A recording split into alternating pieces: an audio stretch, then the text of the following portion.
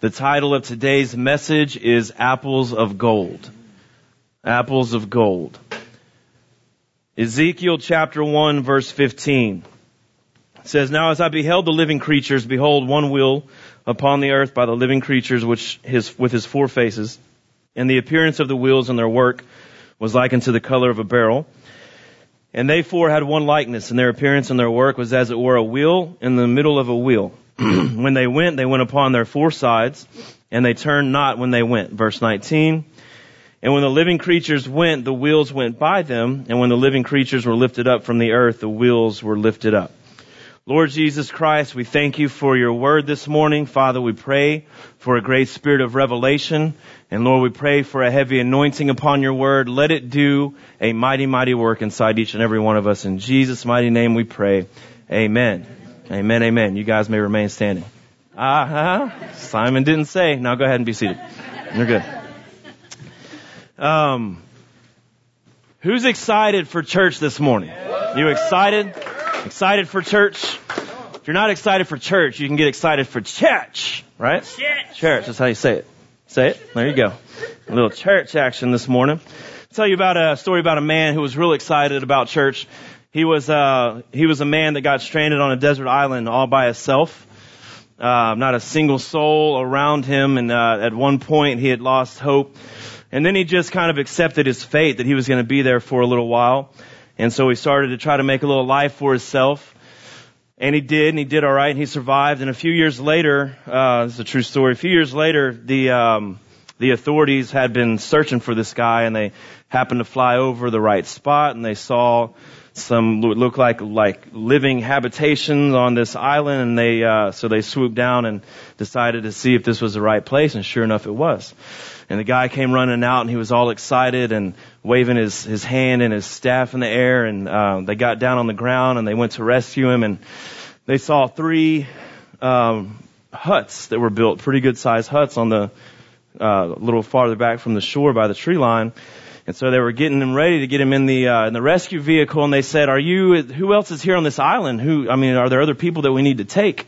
And the guy said, Nah, it's just me by myself. I haven't seen a single soul out here. And they were like, okay, well, what are these three huts? And he goes, oh yeah, that one in the middle, that's where I live. And the one on the left is where I go to church. That's my church. And they're like, oh, okay. What's the one on the right? And he goes, oh, that's where I used to go to church. We had a split. And so then I started going to the other one. So he was real excited about his new church, about where he was going to church. So keep that in mind. Will come into play in the sermon this morning. Apples of gold. When we're reading out of the book of Ezekiel, what you may or may not know depends on, how long you've been around church and Christianity and the Word of God. But when we're reading Ezekiel chapter 1, actually, you know what? Just reading Ezekiel in general, most people that have a general knowledge of the Scriptures understand that the book of Revelation is a deep book and a little bit difficult to understand from time to time, chapter to chapter, a lot of symbolism, a lot of study that has to go into trying to understand that book. The book of Revelation, it has been said among theologians, is knee-deep waters, and the book of Ezekiel are waters to drown in. So Ezekiel is a very deep and in many, many places difficult to understand book. I would not approach it without a lot of prayer.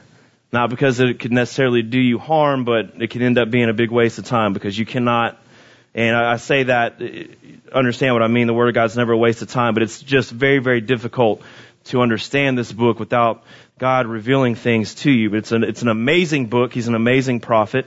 And there's some really deep things in the book of Ezekiel. When we're reading chapter 1, we're starting in verse 15, but the entire chapter gives even more description. Long runway to tell you that what we're approaching is considered to be one of the greater mysteries in the Word of God, specifically the subject of the wheel inside the wheel. I don't know that we've got it all figured out, but I did see something that I think when I compare it to, I think you're going to see a little bit of what we're seeing here. And it's really hopefully going to bring some things to light and be an impactful word this morning. So let's read it again in Ezekiel chapter 1, and then I'll paint a little picture for you, starting in verse 15. Now as I beheld the living creatures, behold, one wheel was upon the earth by the living creatures with his 4 faces. The appearance of the wheels and their work were like unto the color of a beryl, and they 4 had one likeness, and their appearance and their work was as it were a wheel in the middle of a wheel. So this translation from Hebrew to English, and then in the context of the Old English style of King James, is a little bit difficult to understand, but the picture that he's painting are about the 4 living creatures with the 4 faces. Each one has 4 faces that surround the throne of God. You can read more about in Isaiah chapter 6 and get a little bit more description, and then throughout the book of Ezekiel there's more descriptions of these 4 living creatures. And these 4 living creatures, they fly around the throne and they cry, holy, holy, holy is the Lord God Almighty, who was and is to come. And they are specific creations for a specific reason. Now, when I say the throne of God, if you study the throne of God, it's not a deep, dark mystery. The Word of God brings it right to the forefront, that His throne is what we call the Ark of the Covenant. Everybody's pretty much heard of the Ark of the Covenant, right? If not from church, then through Indiana Jones or by some way or other, we've heard of the Ark of the Covenant. It is the central piece of temple ministry in the Old Testament. It is probably the most wholly recognizable instrument that God ever asked Moses to construct, or his people in general to construct, the Ark of the Covenant. The Ark of the Covenant was just a big box. It was a wooden box, and it was covered in gold. And then there was a lid on the Ark of the Covenant, and that lid was solid gold, and it was called the mercy seat. That mercy seat is where God's presence dwelt. And then He gives us this description in Hebrews 6, 7, 8, and 9, and you can really get in there and see that God gave Moses the construct for this Ark of the Covenant and this tabernacle based on what already existed in heaven. And what you end up seeing is that God's own throne is the true Ark of the Covenant, and Moses was given the blueprints to build one on earth. So I know we're covering a lot of information this morning, but just keep that in your head.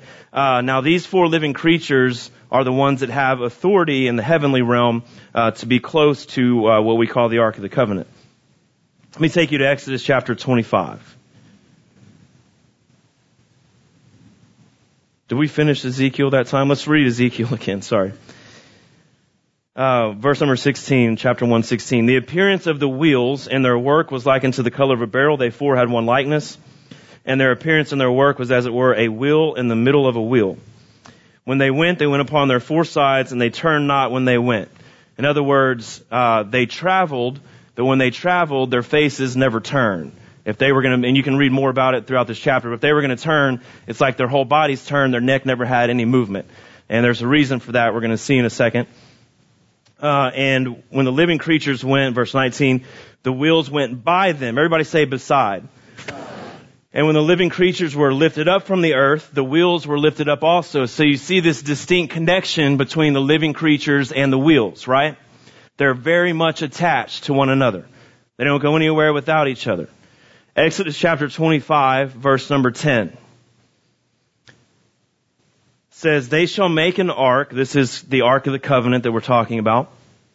They shall make an ark of shittim wood. 2 cubits and a half shall be the length thereof. A cubit and a half shall be the breadth thereof. And a cubit and a half shall be the height thereof. You shall overlay it with pure gold. And without shall you overlay it, and shall make upon it a crown of gold round about. Thou shalt cast 4 rings of gold for it, and put them in the 4 corners thereof. And 2 rings shall be in one side, and 2 rings shall be in the other side. Everybody say 4. And you shall make staves of shittim wood, and overlay them with gold. Verse 14. And you should put the staves into the rings by the sides of the ark, that the ark may be borne with them. So what happens is, if you were going to get down to eye level with this box, this Ark of the Covenant, what you're going to see is on each side of it, it has 2 rings that are constructed to slide 2 cylinders, cylindrical shaped pieces of wood through, so that when they slide the wood through, there can be 4 people, and this happened in the Old Testament a lot, 1 on each corner that could pick up a stave and put it on their shoulder and carry the Ark of the Covenant to the next place. You have to remember, the Ark of the Covenant was in the wilderness with the people when they were there for 40 years, and they moved around a lot. The tabernacle was mobile. It went a lot of different places, and they ended up camping a lot of different places with it. So there was a certain tribe that was in charge of taking all of the objects of ministry, including the Ark of the Covenant, with them when they folded up this tabernacle and went their way. Specifically, the Ark of the Covenant had these staves. So if you were getting down eye level with it, you would see a circle, a circular piece of wood. Do you see the, can you paint the picture? Going through an actual ring or circle. So you would see a circle inside of a circle. In other words, a wheel inside of a wheel. When you go back up to Ezekiel chapter 1, you're reading about 4 creatures who are attached to these wheels, and everywhere they go, they don't turn unless their entire body turns. That makes sense if 4 people are on 4 corners carrying 4 staves with a box in the middle. They're not going to be turning their heads and moving their entire bodies. They're going to be stuck to this thing. They've all got to go the same direction. One guy can't go left and the other guy go right. One guy can't go backwards and the other guy go forward. They're all in sync together. So the entire thing turns. All 4 creatures have to turn the same way at the same time. So what you're seeing in Ezekiel chapter 1 is a vision that Ezekiel is having of these 4 living creatures literally in the vision taking the throne of God and bringing it from the heavenly realm into the earthly realm. And he's watching them travel around. Now in the Old Testament it says something to the likeness of, in the book of Psalms, that God likes to travel upon the wings of the cherubim. I've had somebody ask me a question about, if God is everywhere all the time and God can be anywhere that he wants, he can be here one second and there the next second if he wants to show up in bodily form or whatever the case may be, why in the world would that kind of all-powerful God need to take a ride on the back of an angel, on the back of a cherubim? The quick answer is because he can. Right? Put yourself in his position. You could blink your eyes and show up somewhere, or you could ride an angel. Which one would you do? The blinking thing would probably get old after a little while. It'd be like, I could ride an angel, I could ride a lion on the way back. I could ride a zebra tomorrow. I'm going to try everything out. Probably the angel's the most fun one. Anyway, but in a more literal sense, whenever God sits upon the throne, if you study out this mercy seat, he said, I want you to create 2 cherubim made out of gold that sit on the top of this mercy seat, and the Spirit of God dwells on top of those. So if God was going to travel on his throne, on his ark, on his seat of mercy, he would be riding on the wings of a cherubim. And if he were going to do that, there would need to be 4 seraphim / cherubim, that each one had a corner of a stave to pick it up and to walk with it or fly with it, as the Word of God says here that there are angels, and when they're lifted up, the wheels are lifted up with them and their spirit is in them. So these guys are literally in charge of carrying the presence of God from place to place, is what we're seeing. How many of you want the presence of God in your life? Okay, well, go with me on this journey for a moment, and I think we're going to unlock some secrets that'll give you an idea of how to access or how at least to implore the Spirit of God, the presence of God, to be in your situation. So the Word of God says he's never far from any one of us. Amen? Amen. Are we making sense? So far, so good? Okay. Let's go to Proverbs chapter 3. If you have whatever kind of Bible you have, if you can bookmark, we're going to go from Proverbs chapter 3 to Proverbs chapter 16 to Proverbs chapter 25. And we want to tie all 3 of these scriptures together real quickly, and they're going to paint us a little picture this morning. Are you ready? Are you excited? Yeah. Let me tell you a little story. Once upon a time, there was a God that created the universe. Pretty big deal. Inside the universe, he created billions upon billions upon billions of stars. He created galaxies that are innumerable. He created at least 3 types of different galaxies that we've been able to find. He created a spiral galaxy called the Milky Way, and there happens to be one little spot in between 2 arms of this spiral galaxy where a solar system exists, just in the right spot for it to be able to be lived on, to be a habitat for a carbon-based life form, which is you and I. And on that one little planet, third rock from the sun, that we call Earth, God created a people, and this God that's in charge of this entire universe and billions upon trillions of stars loved his people, saw that they were always going to fall short of his glory, and decided, you know what I'm going to do so that I can always be there with them to help guide them and all of their inadequacies and redeem them when they fall and pick them up when they need a hand? I'm going to give them my word. so they can hear from me every day. That's pretty good of him. This morning we're exploring that word. So I want you to get your mind in the right place. This is the most important document that was ever written. God saw fit to deliver it to you and me. And then on top of it, he goes, I'm going to show up every time that they really ask me to show up. When they want to read the book and understand it, I'm going to give them a spirit of revelation. And that's what we're embarking upon this morning. So for a moment, just stay with me. There's no football game today. First Sunday in a while. I'm going to grab a seat. We're going to hang out. Y'all ready? This is going to be a marathon. Everybody take a deep breath. Cross your legs. You need to stretch it out. 7th inning stretch. No football game today, people. This is the Word of God. Proverbs chapter 3, verse 19 says, I'm getting called names from the congregation. Proverbs chapter 3:19 says, the Lord by wisdom has founded the earth, and by understanding he has established the heavens. It's a pretty good word right there. The Lord by wisdom has founded the earth, and by understanding he established the heavens. What I want you to connect in this scripture is wisdom is connected to the earth. Everybody say wisdom. Earth. By understanding he has established the heavens. So say understanding. Heavens. Okay, wisdom is the earth, understanding is the heavens. Proverbs chapter 16, verse 16. How much better is it to get wisdom than gold? And how much better is it to get understanding than silver? Everybody say wisdom, earth, gold. These three are tied together. Everybody say understanding, heavens, silver. Okay, so through these two scriptures, we've made that connection. Earth is connected to wisdom and gold. The heavens are connected to understanding and silver. Proverbs chapter 25:11, where we get the title for our sermon this morning, says, a word fitly spoken is like apples of gold in pictures of silver. A word fitly spoken is like apples of gold in pictures of silver. Everybody say wisdom, earth, gold. Everybody say understanding, heavens, silver. What is it that has the ability? Let me preface this a little bit. When they approached Jesus Christ and they said, teach us how to pray, he gave them an outline of a direction that you should go with your prayer.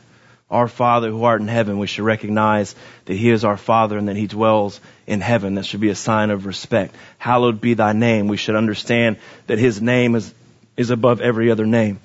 There should be some kind of sign of respect and acknowledgement when you begin to pray. You don't have to say, our Father who art in heaven, hallowed be thy name, but you might want to start it off with Jesus Christ, my Lord, my God, my Savior. However you want to start it off. Father God, we come to you humbly this morning, whatever. You don't have to have all the Christian lingo down, but you need to acknowledge who God is. Our Father who art in heaven, hallowed be thy name. He goes through a lot of things about forgiveness, about daily bread, about forgiving our debts. At one point he says, you should always ask this one really significant thing that I don't know that we would have thought to ask if they didn't approach him and ask him how to pray. He said, let thy will be done on earth as it is in heaven. Let thy will be done on earth as it is in heaven. How is his will carried out in heaven? One word, perfectly. How is his will carried out in heaven? It's carried out without question. It's carried out unequivocally. It's carried out every time. It never misses the mark. It's always done the right way. And if anybody tries to do it the wrong way, they get kicked out quick, fast, and in a hurry. Let your will be done on earth as it is in heaven. How many of you would love for God's will to be done in your life every single time, unequivocally, without question, never missing the mark? Would you? I would. Let your will be done on earth as it is in heaven. How do we make that happen?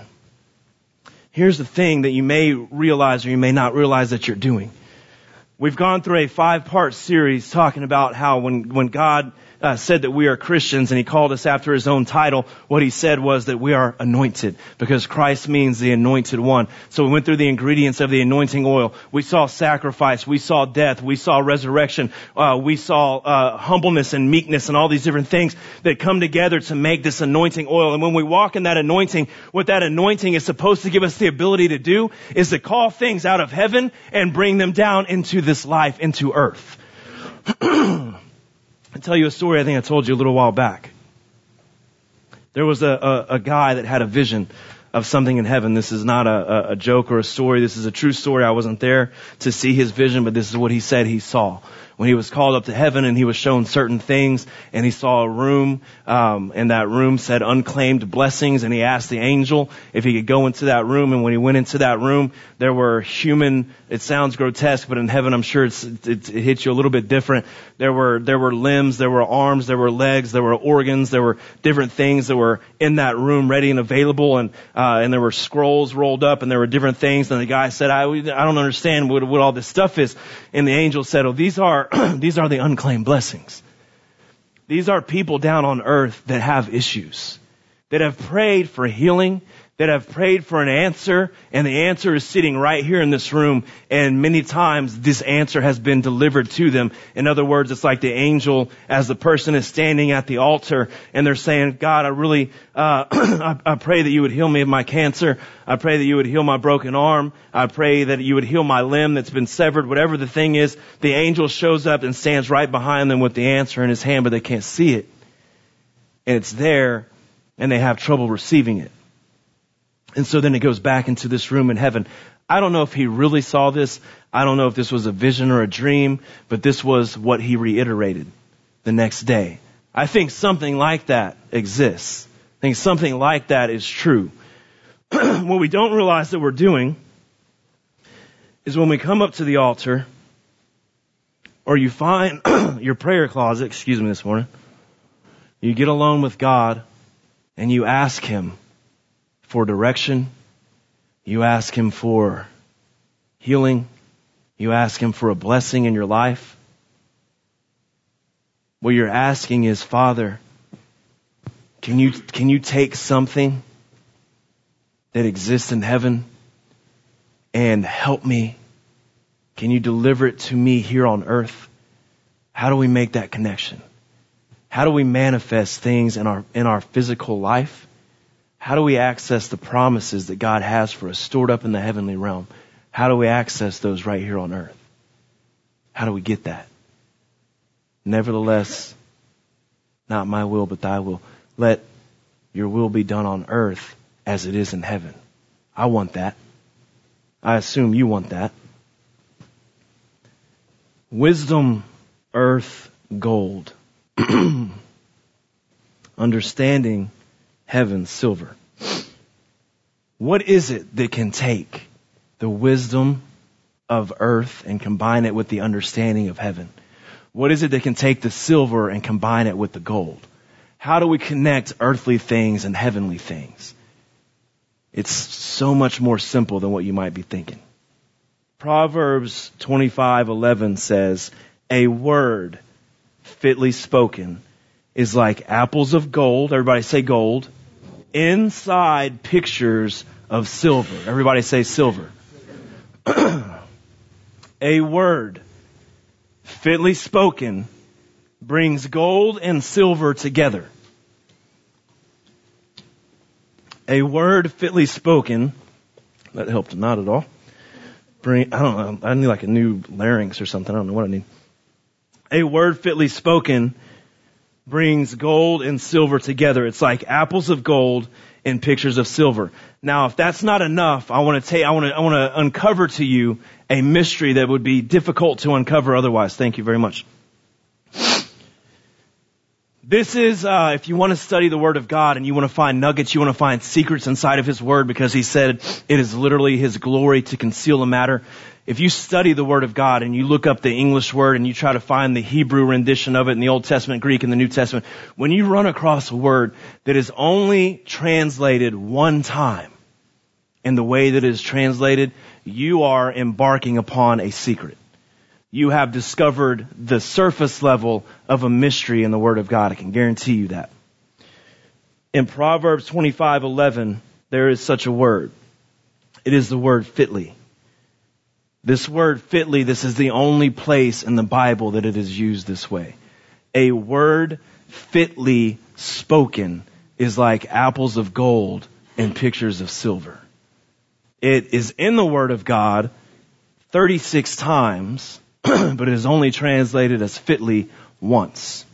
It happens to be in exactly 22 verses. In a couple of verses it's repeated, so it's in the Word of God 36 times, but it's in exactly 22 verses, which is not a coincidence. So the Hebrew language has exactly 22 letters. And every word that God spoke in the beginning to create the universe, He had to have letters to speak those words. And the alphabet that He revealed to Moses was the Hebrew alphabet. So everything that He created with 22 letters. And when we're asking God to bring things out of heaven down into earth, there's a word in the middle of this scripture that appears in the Word of God exactly 22 times. It is the word fitly. And that word will reveal to you the mystery of how you bring things out of heaven into the earthly realm. 35 other times, this word is translated as wheel. Exodus chapter 1, verse 15. There were 4 living creatures, and they carried a wheel inside of a wheel. It is the same Hebrew word for fitly. That wheel inside of that wheel, remember, that represents the transportation of the throne of God. The transportation of the throne of God. That brings something out of heaven down into earth. Everybody say a word. Word. Everybody say a word. Word. No, think of a word and say it. No, Ken, you're good. A word fitly spoken is like apples of gold in pictures of silver. A word fitly spoken brings heaven and earth together. A good word is like a wheel inside of a wheel. In other words, God is transported on His very throne by the words that come out of your mouth. A word fitly spoken. Don't believe me? Psalms 22 says that He inhabits the praises of His people. In other words, in the Chinese Bible, I know it's a little stretch, but in the Chinese Bible it says that He sits upon the praises of His people. Now we know that He sits on His throne. We know that our prayers go up into the heavens and are captured in a vial and are poured out in the book of Revelation. So where does our praise go, as Omar said this morning? Where does our worship go? According to the Chinese Bible, it goes directly into the throne of God, which is pretty amazing because when we're worshiping Him, we're lifting Him up. And when we lift Him up, He says, I will draw all men nigh. So it's the words of your mouth. It's the praise that comes out. It's the worship that you give that goes into the throne of God and draws the throne of God out of heaven into earth, into your situation. Everybody say a word. A word. And God said, everybody say word. God said, let there be light. And there was light. Hebrews chapter 11 verse 3 says, through faith we understand that the worlds were framed by the word of God, so that the things which are seen were not made of things which do appear. Do you see the contradiction to a degree? In Genesis it says, God spoke. He said, let there be light, and there was light. In Hebrews 11 it says, the worlds were created through faith and framed by the word of God. So which one is true? Did it come through His word or did it come through faith? Romans chapter 10 verse 17 says the following. So then faith comes by hearing, and hearing by the word of God. How do you hear the word of God? How do you hear anything? It's got to be spoken, right? How do you hear a word? It's got to come out of somebody's mouth. So a word and faith are combined. Faith comes by hearing, and hearing by the word of God. So when God said, let there be light, and then there was light, that is faith at work. Faith at work means your words and your actions, or your words and God's actions meet up. It means your word follows after His word. You want to speak a word of faith? Let it echo the word of God.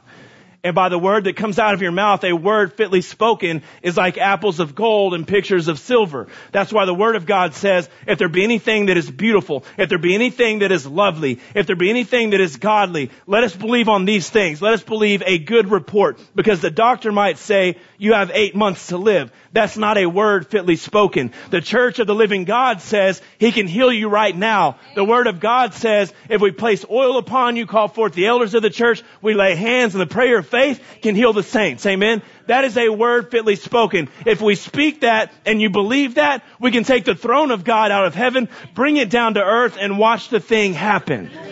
But it's got to be a word fitly spoken.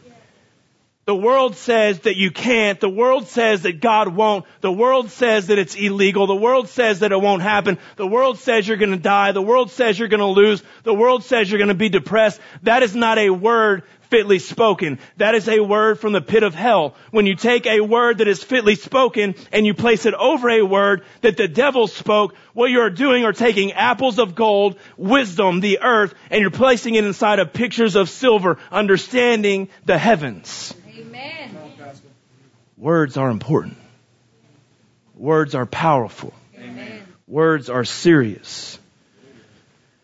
Galatians chapter 3 verse 2 says, this only would I learn of you. Did you receive the Spirit by the works of the law or by the hearing of faith? Amen. Verse 5. He therefore that ministers to you the Spirit and works miracles among you, does he do it by the works of the law or by the hearing of faith? Everybody say a word. There was a woman once upon a time. I didn't mean to go here. This is a whole nother message. There's no football game today. Once upon a time, she had an issue of blood for 12 years. Could have died. Maybe should have died. Hung on. Issue of blood for 12 years.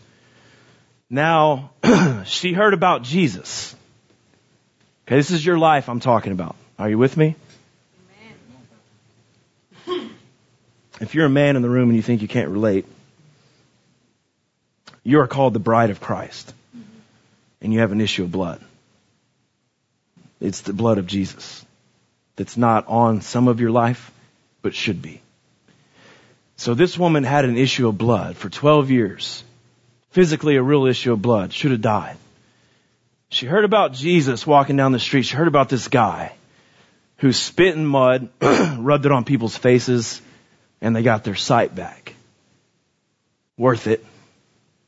She heard about this guy who laid hands on lepers, and they got healed. She heard about this Jesus guy, and at this point hadn't happened, but would happen.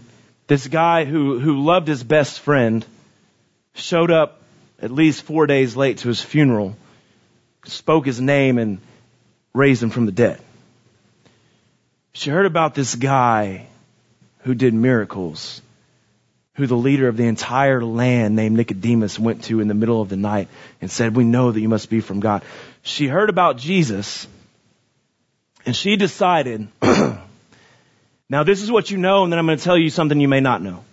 What you know is she decided to walk through a crowd of people, through a big hustle and bustle, get everybody out of the way, down on her hands and knees. You might not have known that because you might not know about the garment that she touched the corners of. This garment would have gone all the way down to his feet in order to touch the garment where the Old Testament says there would be healing in the wings, which is a Hebrew word for the corners of a prayer garment, of a prayer shawl, where the tzitzit exists, which is a whole other Hebrew thing. In order to touch that, she would have to be down ground level. So she was down on her knees and almost face first before Jesus Christ, and going through the crowd, she had to be touching all kinds of people for the sole purpose of walking up to him and touching him. Now we know that she reached out, we know that she grabbed the hem of his garment, and we know that she was healed. What you may know or you may not know is that prayer shawl that he was wearing, that the tzitzit that were on the corners or the wings of the garment as they're called in the Old Testament, there's a numerical value to those things that equals 613, and there are 613 laws which include the 10 great commandments in the Old Testament. Testament. So it was seen that Jesus Christ fulfilled all 613 laws, and in the perfection of his law, when she reached out and touched him in his perfection, that the virtue of that transferred from him to her and began to heal her, and she no longer had the issue of blood. Now that's a good message, but it's not the whole message. That's not really even the truth. The reason why I'm going to tell you that that's not exactly the truth is because it couldn't have possibly been based on the law if you understand the law. Because the law says a woman with an issue of blood has to stay in the house. She's not allowed to touch anybody until that issue is cleared up. She's seen as unclean. She's not allowed to brush by her neighbor. She's certainly not allowed to touch a holy man or a priest or one who is recognized as a rabbi. There were only two options. There were only two possibilities that could happen to this woman. When she reached out and touched the hem of his garment, she was either going to get healed or get stoned to death. And that's the truth. That's the punishment for what she did. She broke the law. Yes, he was a fulfiller of the law, but she broke the law. So why did she break the law, and why did it end up to her benefit? Well, I don't know, but maybe in Galatians where Paul writes, this is only what I learned of you. Did you receive the Spirit by the works of the law or by the hearing of faith? Because she was sitting at home with an issue of blood for 12 years. The Bible says she went to the greatest doctors in the land, spent all of her money, didn't get better, but only got worse. And she was sitting at home trying to figure out about her situation, and she heard about Jesus. She heard about him. And now Paul wants to know, did you receive it by the works of the law or by the hearing of faith? Everybody say a word. See, somebody came by her window and spoke good. You know, there were a lot of people in the land that wanted to stone him. They wanted to kill him. They wanted to say he wasn't good enough. They thought he was a heretic. They thought he was preaching blasphemy. They didn't like the way that he looked because the Bible says there was nothing comely about him. He wasn't a good looking guy. They called him a winebibber. They called him a drunkard. They called him a glutton. They called him all kinds of different names. And you know what happened? There were some people in the land that needed to be healed and needed to be set free, but they heard that he was a winebibber and a glutton, and they never went to the meeting. And then there were other people that were sitting in their house, needed to be healed, needed to be set free, and they heard that he was a miracle worker, so they went. One person heard a word from the pit of hell. Another person heard a word fitly spoken. One person got healed and one person did not. Now, did you receive that by the works of the law, or did you receive that by the hearing of faith? Paul wants to write. Because you know what? You can go ahead and let the corners of your beard fall out. You can do whatever you want to do. Wear the little black fedora, get the thing, the olfactory in the front of your head. You can go to the Wailing Wall. You can fulfill all 613 laws of the Old Testament. But if you can't speak a word out of your mouth that echoes and mimics the heart of the living God, you cannot bring heaven to earth. You can pray all you want to pray. You can know all the Christian lingo. You can memorize the 66 books of the Bible. If you don't believe me, read 1 Corinthians chapter 13 again. Because Paul says, man, you can do all these things. Paul said, I'm going to tell you a secret. You can speak in tongues. And it's awesome. You can interpret, and that's cool. You can prophesy, and you could probably gain a little following. You could teach. You could preach. You could be radical, sell everything you own, 1 Corinthians 13 says, give it all away to the poor, and go save Africa. That last part I made up. Up to that point it says that. You do all that you want to do. And guess what? I love you, but it's worthless. Because you haven't learned how to love like God loves. When you open your mouth, it's never a word fitly spoken. It's a word of division. It's a word of dissent. See, Jesus Christ is in the business of healing people. And you're pointing to his ministers. You're going home after service. You're getting your little group of people that will listen to you together. And instead of speaking life, you're speaking death. Well, this part of it is really good, but this part is not. Well, I don't think he's this, but he's not that. They're doing this, but they're not doing that. Well, yeah, I think there's a lot of good. Well, the Spirit of God, yeah, pretty much shows up every week, but this isn't going. This part isn't right. God bless you. I hope that the church that has it all right also has the Spirit of God. Because if you just go to a place where it's comfortable and everything is on the books so to speak, correctly, and all the corners are laid correctly, and the foundations are all nice, and everything smells pretty, and the building's already paid for, and you don't like the fact that the Spirit of God shows up here, there's revelation here, there's worship here, but we haven't gotten to our building yet, and if that's going to make you go to the church that has a building, God bless you. I'm just praying from the bottom of my heart that they also have the Spirit of God. A word fitly spoken. I really didn't mean to go there. I'm sorry about that. Let's go to... No, we're going to skip that part. No, we're not.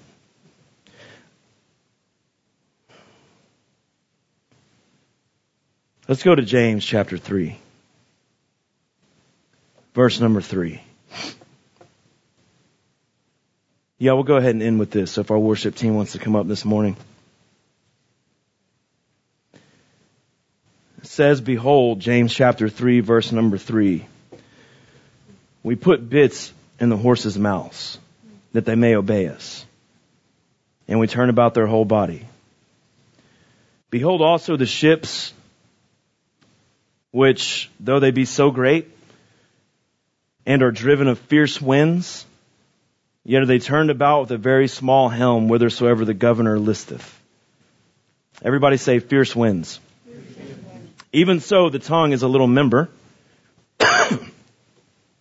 and boasts great things. Behold how great a matter a little fire kindles. Verse 6, and the tongue is a fire, a world of iniquity. So is the tongue among our members, that it defies the whole body, and sets on fire the course of nature, and is set on fire of hell. Verse 7. For every kind of beast, and of birds, and of serpents, and of things in the sea, are tamed and have been tamed of mankind, but the tongue can no man tame. It is an unruly evil, full of deadly poison. The great ships, which are driven by fierce winds. You know what the word wind is in the Greek? It's the word pneuma. You know what that word means? It means wind, breath, or spirit. It's the same word used to describe the Holy Ghost. I don't know if you understand it, but you are part of a ship. When you walk into a church building, into a sanctuary, what you have found for you and your family is Noah's Ark. How do I know that? Because the Bible says in the book of Isaiah, chapter 59:19, so shall they fear the name of the Lord from the west, and his glory from the rising of the sun. When the enemy shall come in like a flood, the Spirit of the Lord shall lift up a standard against him. That's all that Noah's Ark was a long piece of wood, which happens to have the same exact proportions of the horizontal piece of the cross of Jesus Christ. I'm sure it's just a coincidence. And that Noah's Ark, whenever the flood came, it didn't go anywhere. It was just lifted up. But it was driven by fierce winds. Everybody say the Spirit. Now the Spirit of God should be at the helm. The Spirit of God should be driving the whole show. And what God says is even those great ships, even those great churches, even those great bastions of hope, even Noah's own ark, which is driven by fierce winds, can be turned all the way around by this little bitty member, this little bitty rudder at the back of the ship, which is the tongue. A word fitly spoken is like apples of gold, earth, wisdom, and pictures of silver, understanding heaven. Where do you want to go today? Where do you want to go in your life? The Spirit of God will direct you and put you on that path. Your tongue is going to steer you. The Bible says we'll give account of every idle word.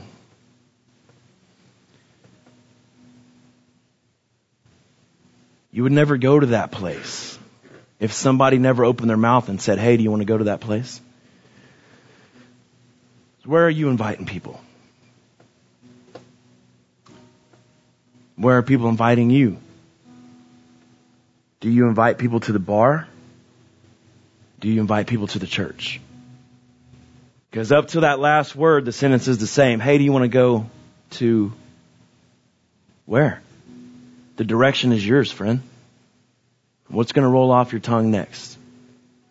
Hey, do you want to do what? Because the next word can be good or evil. The Bible says that life and death is in the power of the tongue. Don't quote me, but I believe it's in Proverbs 18. Life and death is in the power of the tongue. No big deal, just life and death. It's in the power of the tongue. Watch this. I could walk by Jose. I could pat him on the leg. And I could be like, not sure about that jacket. I love you, man. I could walk by Jose. I could pat him on the leg. And I could say, man, you look good today. Life and death.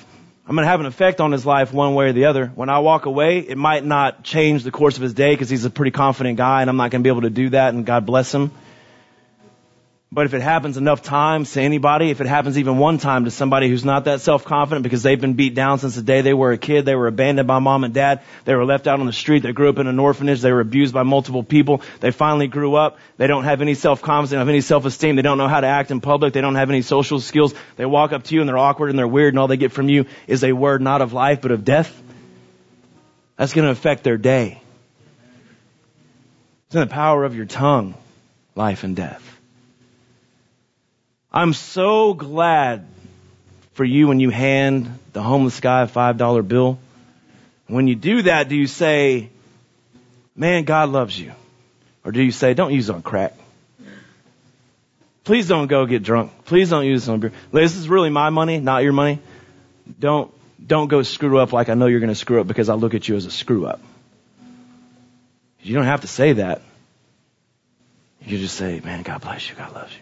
Say it. It's your decision. Life and death is in the power of the tongue.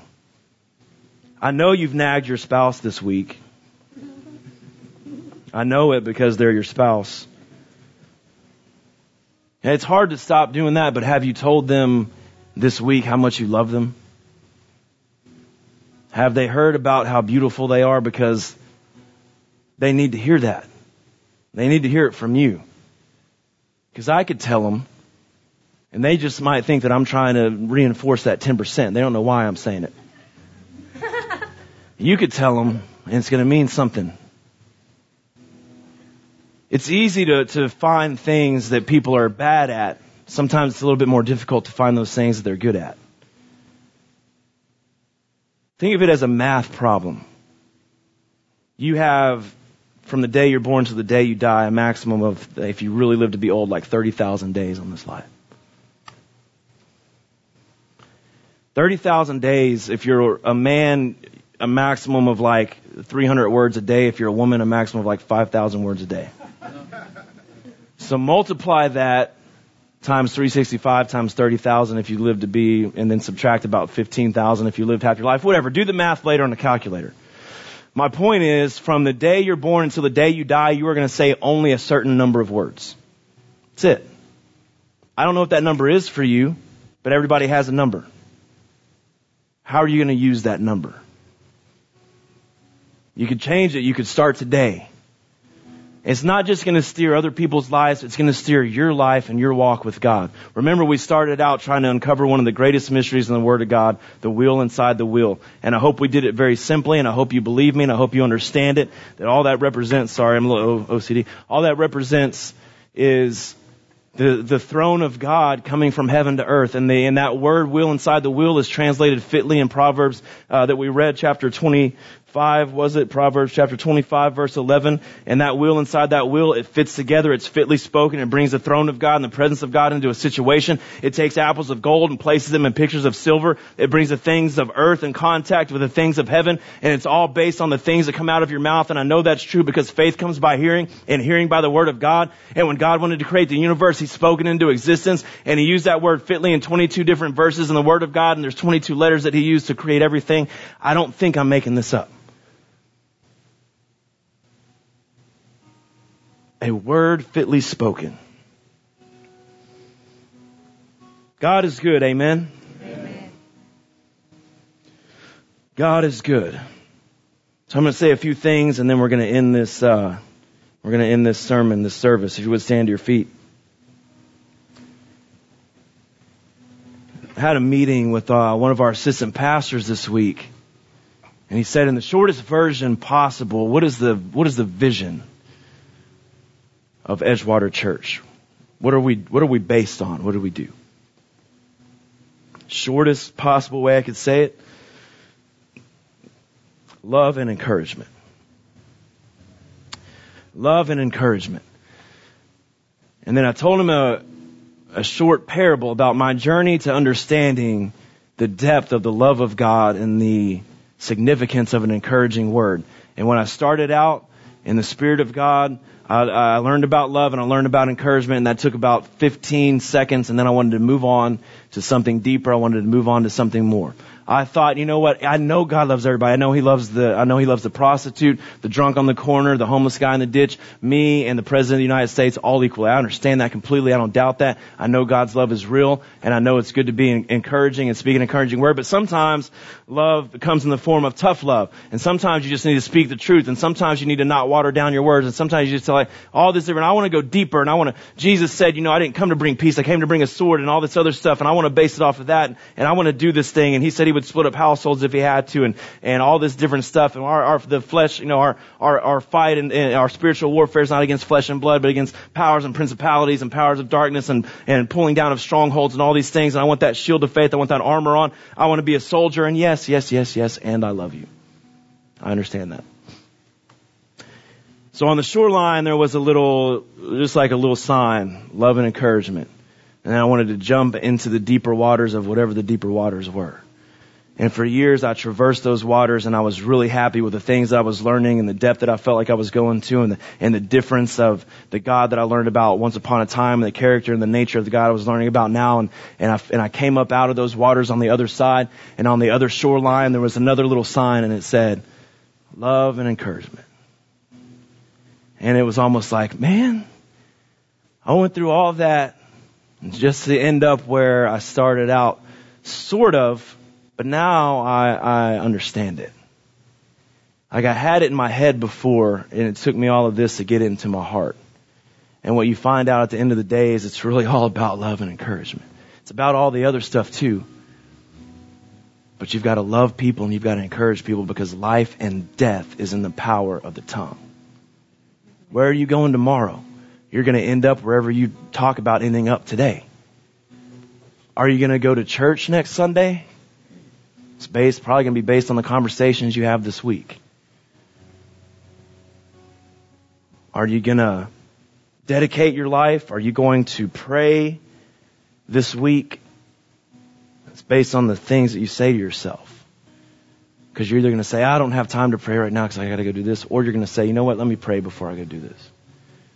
Life and death is in the power of the tongue. Those are none of the things I wanted to say. The things that I wanted to say were, I honest to God from the bottom of my heart, love you guys. I love this congregation. I think the world of each and every one of you, and those that aren't here this morning, that I also love and that I know are here in spirit. Man, I love being here. I love being where I'm at. And,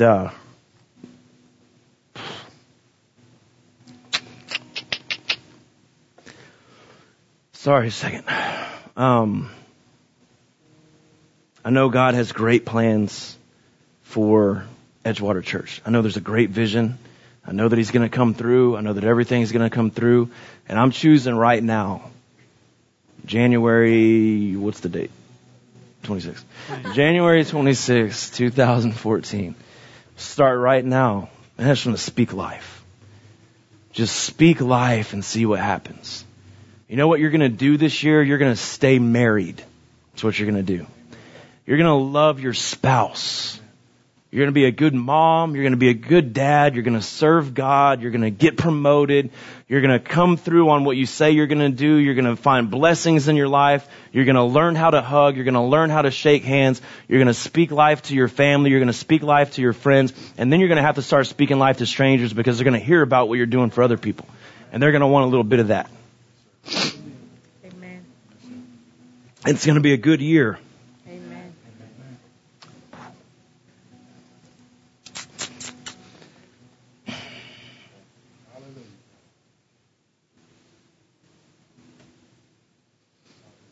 Thank you, Lord.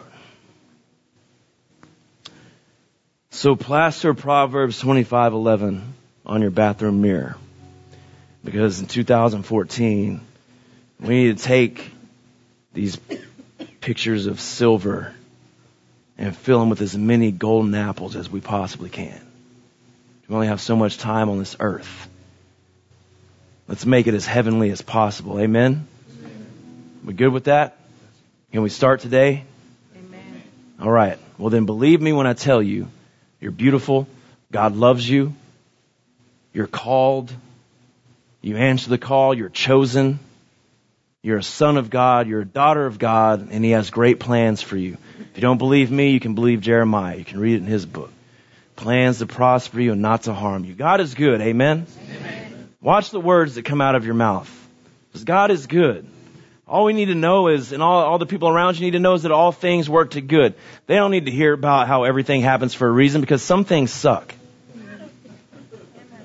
So just tell them instead, since the Word of God never says everything happens for a reason, tell them instead what the Word of God says, that God uses all things for good.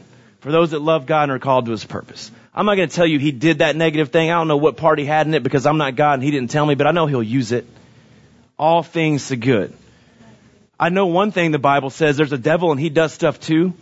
So as long as there's the devil doing stuff and God doing stuff, let's blame the bad guy for the bad things, the good guy for the good things, and realize that all things work to good. What comes out of your mouth because you're teaching the children of God? Speak life, speak well, speak love.